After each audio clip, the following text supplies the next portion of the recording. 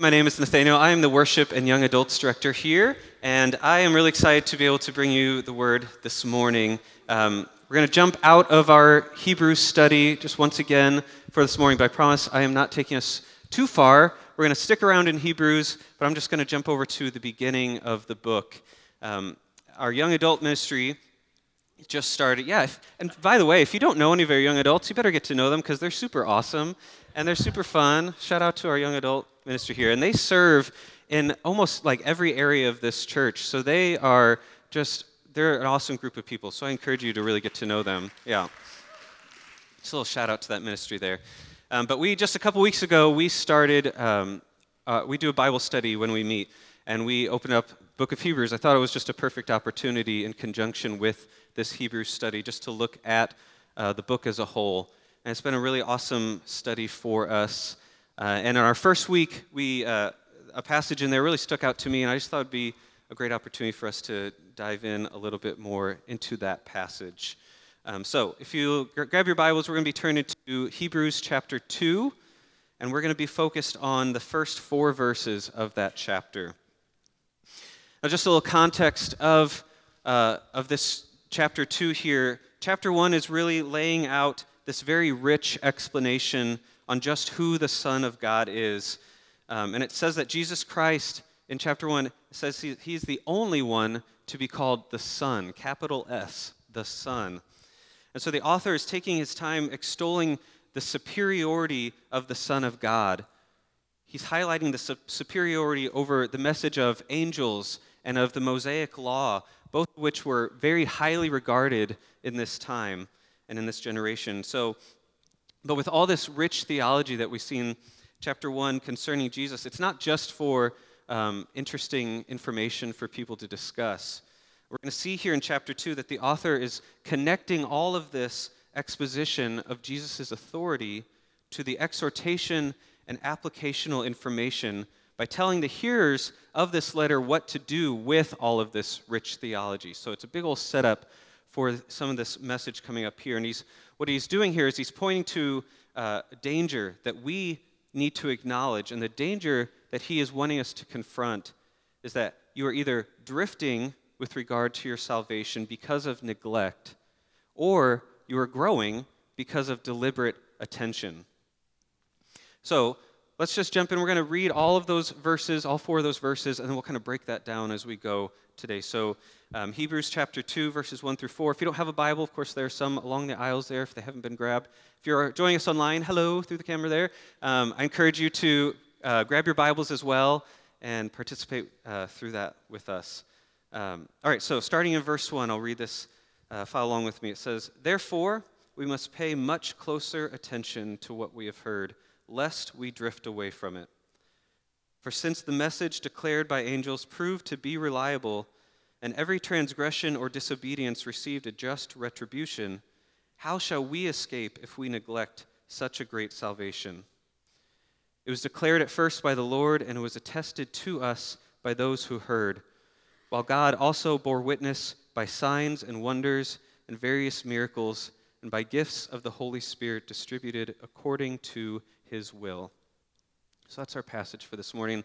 You hear phrases like drifting away, and I know for me, the image of like an ocean or a body of water came to mind, and it made me think of, I don't know if you saw this in the news a couple weeks ago, there's 4 women who completed a challenge that many were calling one of the toughest races on earth, and we got some of those images. So there's a map kind of showing where they were, but it was covering 2,400 nautical miles. It was 34 straight days where they only had 90-minute sleep breaks, and they sailed in a rowboat across from San Francisco to Hawaii without stopping. And I would see stories like this over those 34 days, and they would kind of show like maps of where the boat was, and kind of draw a line of their route and show where they were based off of that route. And I have zero open water experience, but to me, I would just look at that and be like, yeah, it kind of feels like they're getting off course here. But they had to really pay attention to where they were going. It wasn't always a straight line. They had to pay attention to the wind. They had to pay attention to the current to know what was the safest route for them to reach their destination without getting off course. And so in chapter 2, we are confronted actually with the first of 5 different warnings in the book of Hebrews. And this author wants us to think and feel and move rightly according to this greater salvation, as it's mentioned in our passage, that's offered to us in Jesus. And he uses these warnings to keep our attention focused and fixed on Jesus. And it reminded me of a verse later in Hebrews, just one of my personal favorite verses in Hebrews 12:2, where it says to fix our eyes on Jesus, the author and perfecter of our faith. Now that's the NIV version. Sorry, that's what I grew up on. Sorry, it's not ESV. But these warnings are meant to create in us a perseverance in the Christian life, and it's to highlight just what is at stake, especially to prepare for us just in those seasons of life when our feelings and our affections toward Christ maybe feel dull. And we cannot pretend like those seasons have not happened or don't have the possibility of happening. And so with that in mind, I want our main thought to be this morning, avoid drifting by paying attention to the gospel of our salvation. And my prayer is that we are going to be challenged today from the author of Hebrews in this warning of neglect that he gives us. And that through our acknowledgement of Jesus' superiority over every other deliverer of the gospel message, we can then see the danger that we as followers of Jesus face when we neglect this truth in our lives. And I want us to assess our faith just to see if we are engaging fully in this great salvation provided to us through Jesus. Are you moving toward a life of faith and repentance, or are you drifting away, as this passage warns us against? Are you being taken by the tide of culture, or maybe your own spiritual self-focused reconstruction, or just like plain old apathy? So let's break down this passage, and we'll have 3 different points that we're going to look at this morning. We're going to first look at verse 1, and I'll just read that to you again. It says, "Therefore we must pay much closer attention to what we have heard, lest we drift away from it." And so I think from this first verse we can see a command to heed, which, just a command to pay careful attention to, a command to heed. As I touched on earlier, chapter 1 really set the stage with mapping out the theology about the person and work of Jesus. If you go back and read that whole chapter, you're going to see laid out in that scripture that Jesus, it says, is the eternal Son of the Father. And I'll just give you a couple of glimpses of this. In verse 3 in chapter 1, it says that Jesus is the radiance of the glory of God and the exact imprint of his nature. Verse 5 says that together with the Father, so too the Son and the Spirit is to be worshiped and glorified. It says, let all God's angels worship him, the Son. And then verse 8 speaks to the eternal reign of Jesus the Son as King. So we ask ourselves, who is the Son that we encounter in chapter 1, and who this author now is calling us to pay much closer attention to? Well, he is the one that is the same yesterday, today, and forever. He is the same who took on flesh incarnate, took the form of servant. He made purification for sins.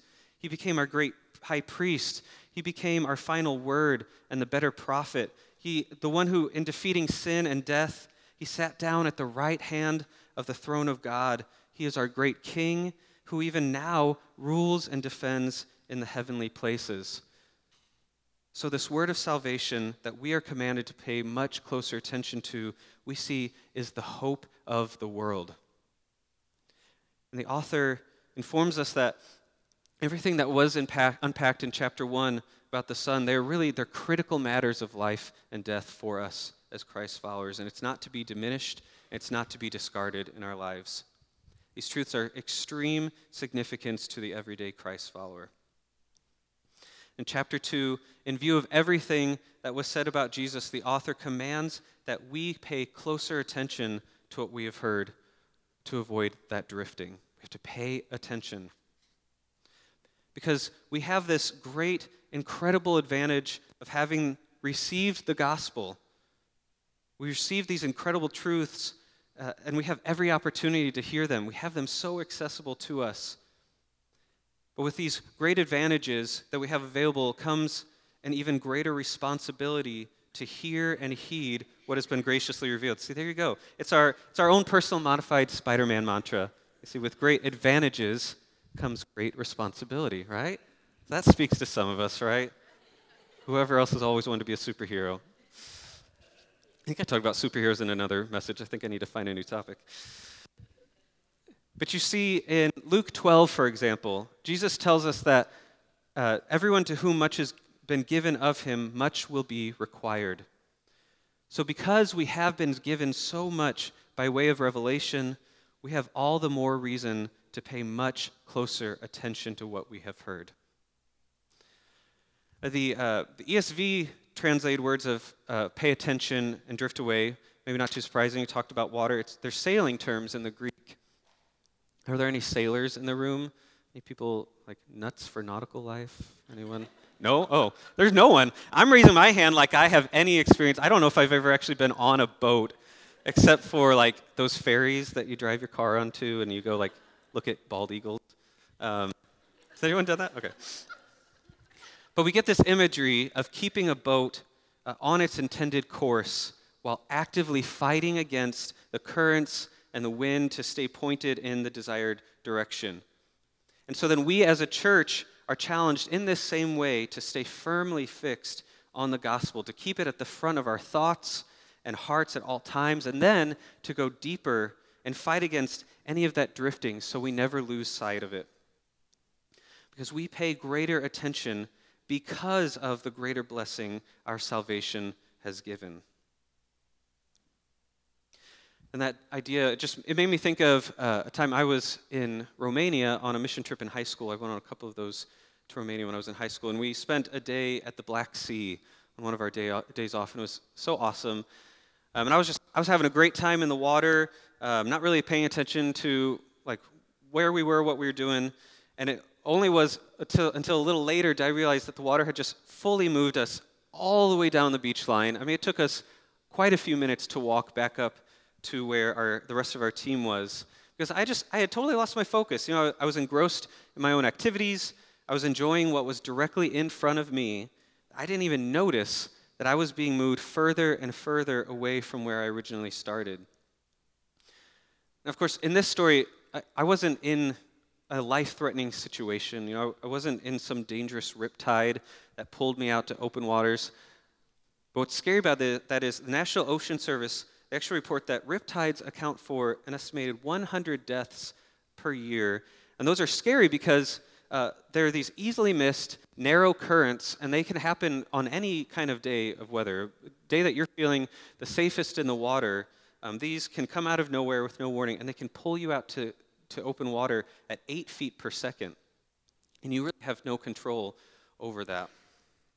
Obviously, I didn't experience this, thankfully, but in both scenarios, I was not paying attention.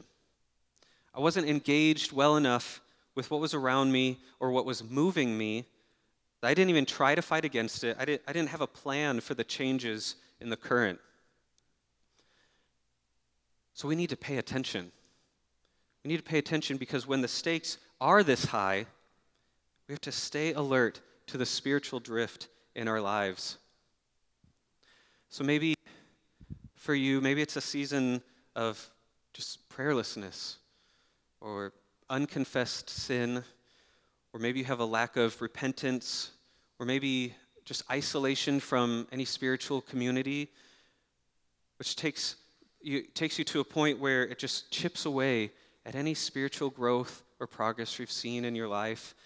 And then that in turn opens a door of invitation to any other desires of the flesh and of this world into your hearts and life. And we have to acknowledge that the heart is fragile and it is fickle, and even the smallest of temptations can have the ability to veer us off of our course without us even realizing, even in light of what is already exhorted in this first verse, even in light of this great blessing and the riches that we have access to as children of God. Paul warns in Ephesians 4, he says, not to be children who are tossed to and fro by the waves and carried by every wind of doctrine, human cunning, craftiness, deceitful scheme, but rather to grow up into maturity and and by paying much closer attention to what we have heard in the gospel. And we're seeing the same message that the author of Hebrews is delivering in this passage, that we are called to take heed of what we have already heard and received in the gospel. But maybe you hear this, and the idea of drifting really doesn't sound too worrisome for you. And maybe when you think of drifting, maybe you think of like a lazy river, where it can just kind of take you, but it's in like a nice little safe circle, takes you back to where you started. Yeah, I love a good lazy river personally because I don't then have to swim or do anything. I can just let it move me around. So if you see this drift as like a refreshing, restful experience, or maybe you just see it as something that there's not much at stake here, I ask you to continue on with me here as we look at these next couple of verses. We're going to see the author, in his command to pay much closer attention, highlights exactly what is at stake if we drift away. Our second point this morning, we see a caution to fear. And we see that in verses 2 and 3. And again, I'll read those again for you. It says, "For since the message declared by angels proved to be reliable, and every transgression or disobedience received a just retribution, how shall we escape if we neglect such a great salvation?" So as I said, the book of Hebrews has a handful of warning passages. And these warnings are meant to highlight just the importance of persevering in our Christian life by directly laying out and being just real about the consequences for turning away and actively rejecting Jesus. And when we invite temptation into our lives or we ignore and diminish the riches of the gospel, we see that these warnings remind us exactly what is at risk so that we can fight against and correct our drifting. That's what's found in this passage. And first, we read about what happened in the Old Testament when the law of God was sidelined or violated. And when we read this text about the message declared by angels, this isn't just like obscure knowledge that no one really knew anything about. This is direct reference to the law given to Moses and to Israel on Mount Sinai in the book of Exodus. And when you go back and look at that, specifically in Exodus 20 where the law is given, you might not specifically see a reference to angels there, but as you read other books of the Bible, you'll see areas of Scripture where the authors reflect on that event and of the giving of the law, and you'll see through that reflection that they tell us that the law was accompanied by angelic activity. So some examples you see in Acts 7:38, when Stephen is talking, he says, "This is the one who was in the congregation in the wilderness with the angel who spoke to him at Mount Sinai." Paul in Galatians 3:19 also says, "Why then the law? It was added because of transgressions, until the offspring should come to whom the promise has been made, and it was put in place through angels by an intermediary." So we can see this connection about this message delivered by angels in the book of Hebrews back to the law of Moses that we read about in Exodus. And it was given, it says, because of the transgressions and sins of man. We see in our text today that this message that was declared by angels proved to be reliable. It says that to us. It says that every transgression and disobedience did receive a just retribution, a judgment. So that message was reliable. Other translations uses the word binding. So this law is binding and firm and secure. There are no ways around these commands. There's no way to find any kind of loophole. They were subject to the demands of the law and the repercussions for breaking it. And throughout the Old Testament, we find that when this occurs in examples of someone just disobeying and transgressing the law of God, they did face punishments. Things like breaking the laws, like cursing the name of God, or even just working on the Sabbath. According to the law, the consequences was being stoned to death. Thankfully, that is not our penalty anymore. That is not the way I would want to go out of this world, because I also don't know if I'd want to see how many of you would be like way too eager to like toss that rock at me. You might just have one at the ready. But it points just how serious it was to be aligned with the law that was given to Moses through the angels. These examples just emphasize that the covenant of God entered into with his people on Mount Sinai was absolutely binding in its promises, in its conditions, and in its penalties. And I know this seems harsh, but it's important for us to see from these verses that every transgression and disobedience of the law did receive penalty, because as true as this was under the old covenant, that part isn't even the main point. What he's trying to do here is instead establish that because this was absolutely certain to have occurred under the Mosaic law, he makes the point that these stakes are actually incredibly raised for us. That we're reminded that because we have even greater advantages and benefits in this new covenant, we must acknowledge that if retribution for the neglect of God's word was absolutely certain for any offenders of the old covenant, how much more certain is judgment for those who neglect the word made flesh by the Savior of sinners? So I said the second point was a caution to fear. And I know that the idea that fear would function as proper motivation is often looked at as like an undesirable motive. We don't necessarily always, that's just not a way we want to be described as being motivated. It's not necessarily a compliment to a person in our eyes. But we do get a sense that the author of Hebrews really just wants to impress upon you and me the fearful prospect of renouncing your faith, either through words or actions. And it's that mindset that you may have had before. You've seen someone in your life say where they're just like, you know what, I'm done with Jesus. I'm done with this whole church thing. Like, I just don't want anything to do with this anymore.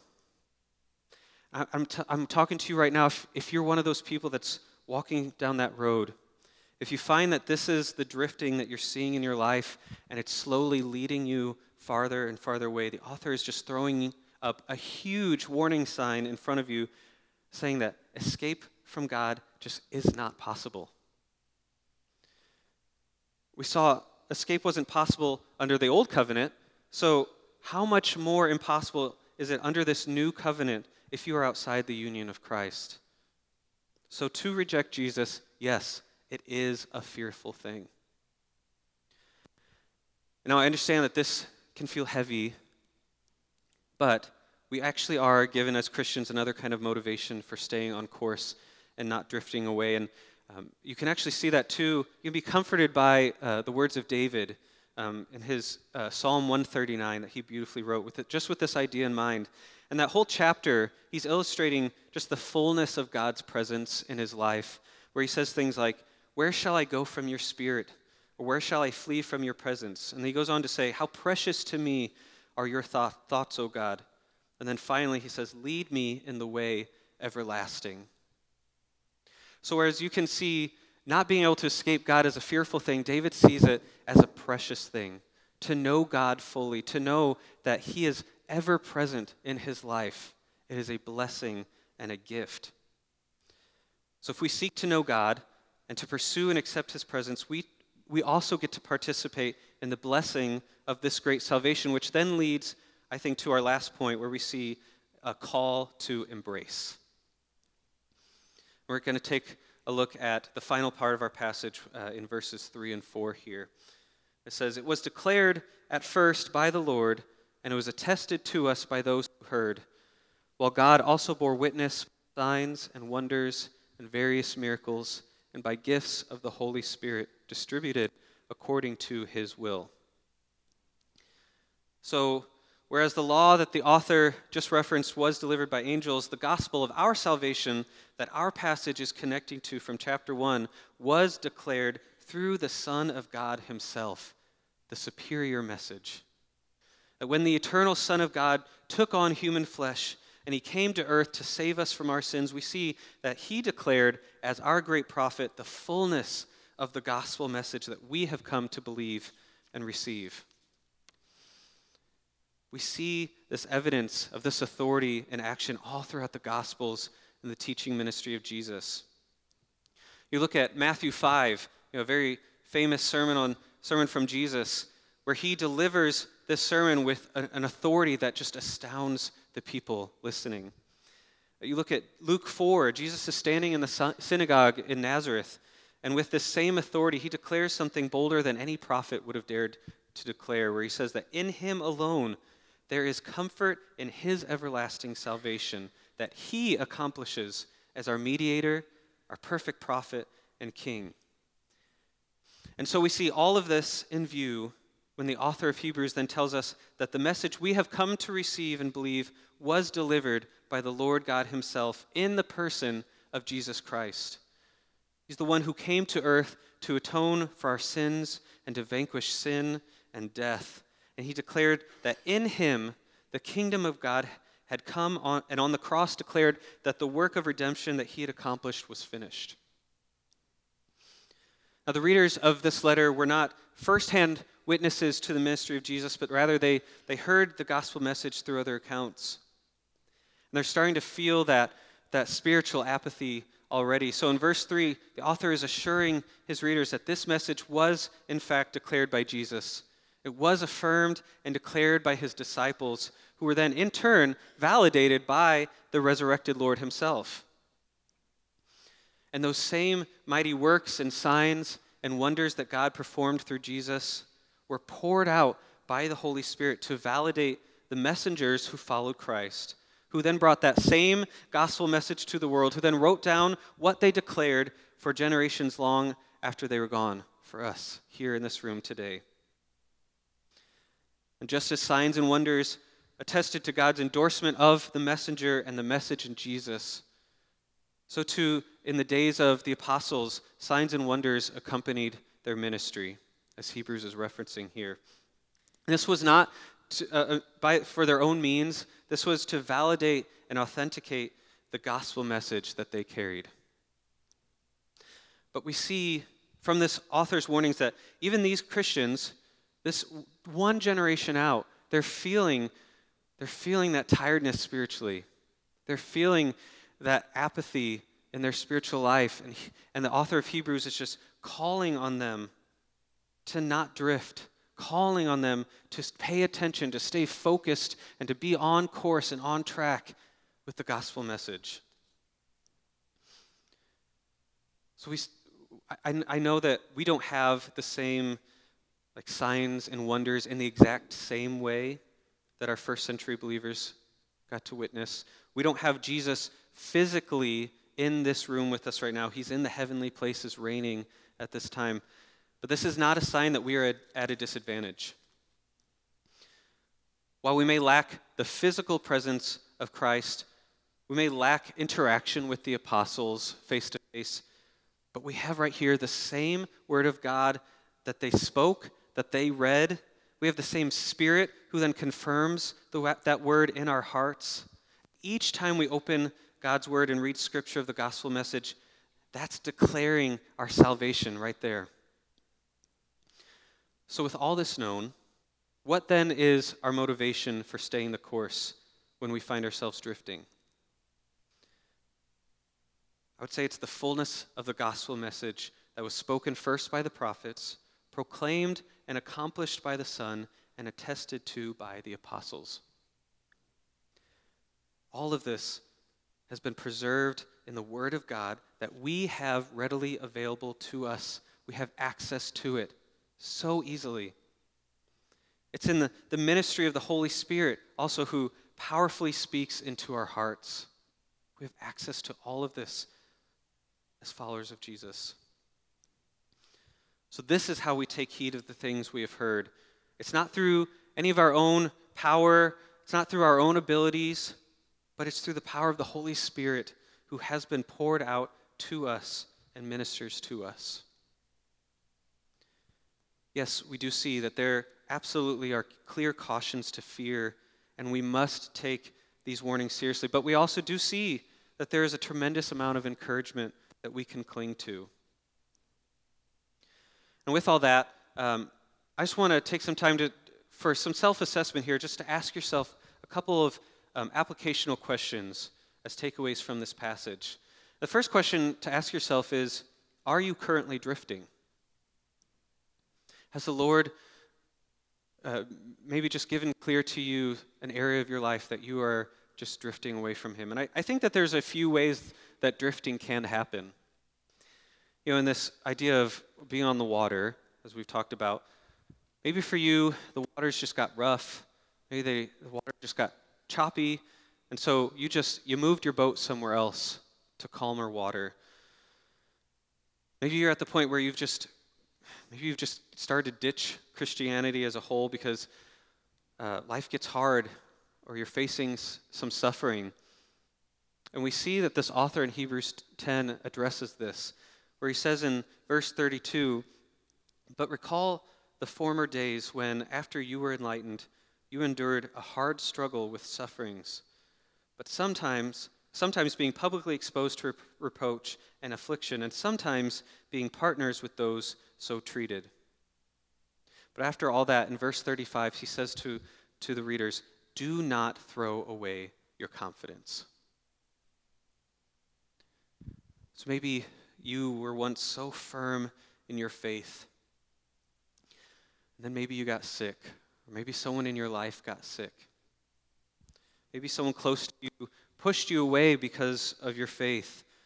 Maybe you've just struggled with your kids or your marriage. Maybe something difficult happened in your life where it just broke you down to the point where you said, "Is this even worth it? What is the point of this Christian life if I have to continue to endure all of this suffering?" So you gave in, you pulled up your anchor, and you let yourself float away somewhere else. Or maybe another scenario, maybe you just simply moved to another part of the water because it seems more enjoyable. This Christianity thing, it felt fresh and new and exciting at first. You found purpose, you found order, you liked the fellowship and the activities that came with it. And then you learned, you have to actually change. You learned that because of following Jesus, you needed to actually give up some things in your life. Maybe you have an addiction to work or alcohol, or maybe it's your anger, your unforgiveness, your pride, your selfishness. That list goes on and on and on. And you realize that following Jesus meant you couldn't live however pleased you. That belonging to God meant more sacrifice than you really were ready for. So once again, you decide to pull up that anchor, and you move downstream somewhere, where it lets it slide a little bit more. Maybe somewhere where you could enjoy this life, because as we like to hear, God wants us to enjoy life. God wants us to have fun, to enjoy this world, but only in the way that we imagine it to be, right? So maybe you find some message that you cling to that skips over the messier topics, maybe something that avoids any personal conviction, but it keeps you feeling good. But then you may find you come to church sometimes, but once you really evaluate your life, you are really nowhere near where you once were spiritually. You've drifted away. I think possibly one of the easiest ways that we can drift from our faith is not even choosing to pick up and go somewhere else because of any suffering or an allure of sin and pleasure at the beginning of it. You can just mindlessly drift. Maybe you lay back in your little boat that you got there. Maybe you didn't even bother with an anchor because you felt so secure in where you were spiritually. I mean, to the point that you're like, I'm good, I'm going to take a little nap. I'm good, I don't need to stay alert to anything. You hear that alarm go off, you hit that snooze, there's a snooze button on your boat. You just need those extra minutes of sleep because you're good. You're good where you're at. Until you finally wake up and you realize that you are nowhere near where you were before. And because you didn't even bother with an anchor, you've drifted to territories that are so unknown to you, so unfamiliar, that you have no idea where you're at. It was just wherever the current of culture and life took you, because drift is not always so easily perceptible. Drift may not always be this recognizable thing until you are pulled far enough from where you were and you see the distance it's created from where you thought you were so securely anchored. This isn't a question of slipping in and out of justification for sins, just back and forth, when you are assuredly in Christ. But there are times in our lives, oftentimes when we drift, it leads us into sin.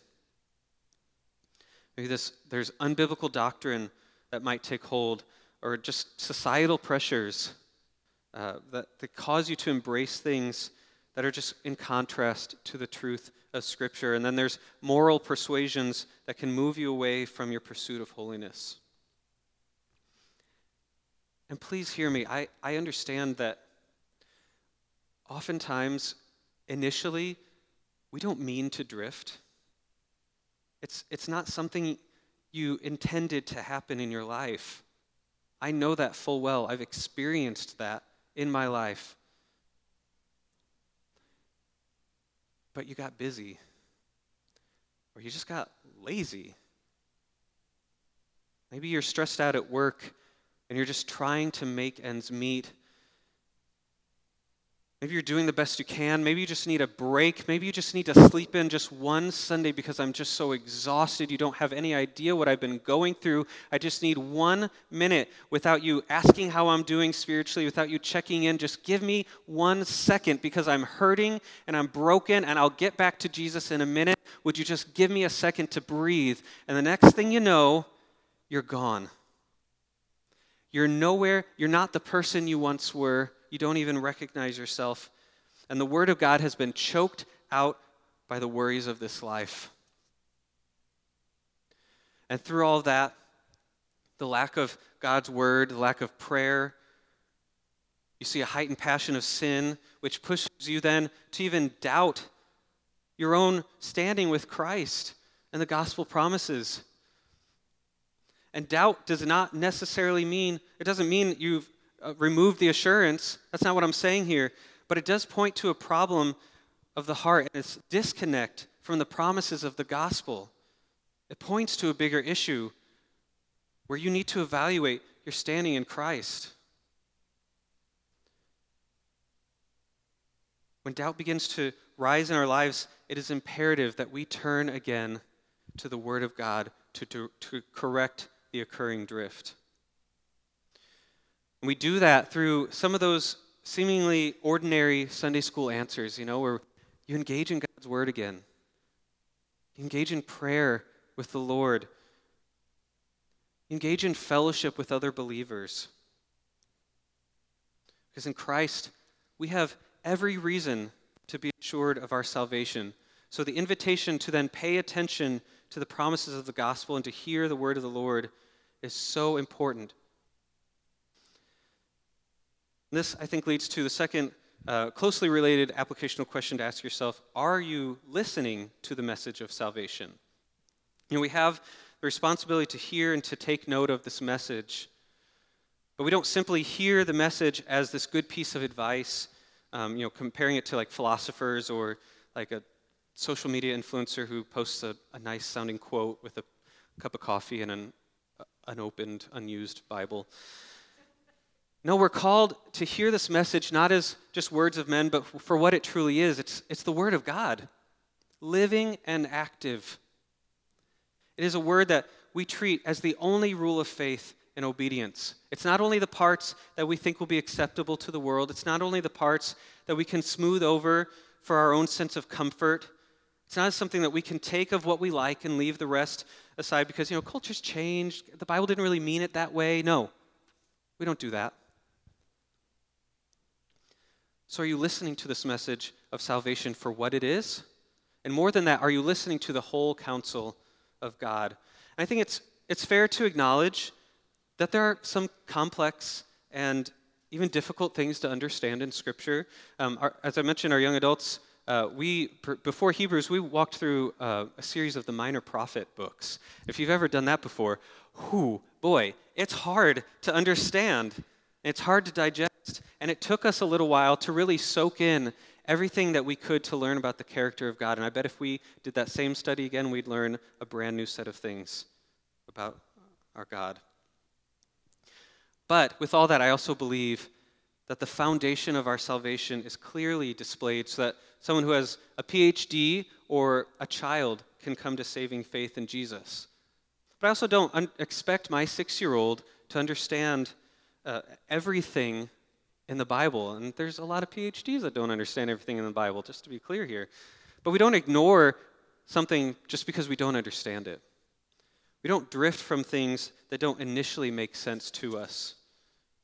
Because I think we can often fall into the trap of only paying attention to things that are abundantly clear to us right away. You ever feel that? That those things in Scripture that we pay attention to are just for our salvation, and those things that seem good and necessary for our lives right now, until we encounter some of those more difficult things in Scripture, maybe some of those more hotly debated areas of Scripture. And instead of engaging and paying attention and studying and praying, we ignore them. And we let those things drift from our theology because we can't immediately see how those things apply to our lives. But please make no mistake that all doctrine is practical and applicable and helpful in some form. But sometimes I think we disengage with the counsel of God just too prematurely. I said at the beginning of this message that we want to avoid drifting by paying attention to the gospel of our salvation. It's crucial for us to engage and be present with God's word, even in the parts that are heavier and harder to understand. So, as you listen to Scripture and to the message of salvation, listen to all of it for the sake of growing in maturity, just as our passage would have us do. And just to finish things out here, the last question I would probably have you ask is, do you have this salvation?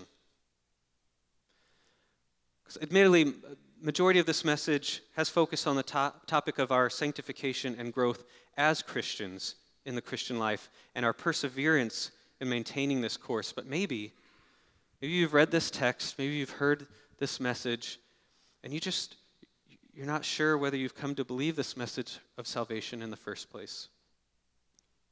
And so I say, if that is you, please believe 2 things here. First, the truth is, the warning of this passage is real. The truth is that there is no escape outside of Christ.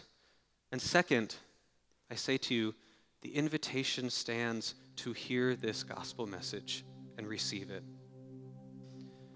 To know that this salvation really is available in Jesus Christ and that He has fully satisfied the Father and purchased not only our reconciliation with the Father, but an everlasting inheritance in the kingdom of heaven for all those to whom the Father has given.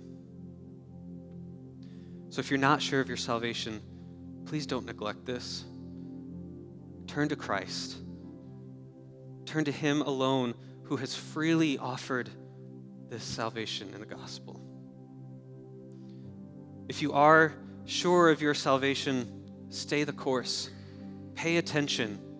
Don't neglect it. Recognize your tendencies to drift and engage with God. Engage with your community of believers sitting right here in this room. Sunday mornings, here we are, small groups, young adults, youth groups, serving teams, all of it. Engage with the Lord, engage with fellow believers. God has given us His Son, the one who is superior and greater than any prophet, apostle, and angel. He's the one who's paid our penalty and made a way for us. So please acknowledge the great salvation you have been graciously given. Don't neglect, but pay attention and embrace the gospel and let it change you from the inside out. Would you stand with me? Let's pray. Father, we thank you for your Son, Jesus. We thank you that your word definitively declares your superiority over everything in this world, over any rulers and dominions and kingdoms of this world, over angels and prophets, priests and apostles. And because we acknowledge your reign over all things, Jesus, we desire for that to be evident in our lives. God, help us to take advantage of this great salvation that you have graciously made available to us. Help us to not drift away actively or passively from our faith in you, our love for you, and our walk with you. God, let us live out the truth that you are to be magnified in our lives and in this world. So, Father, we fix our eyes on you. Jesus, we thank you for who you are. We pray this all in your name.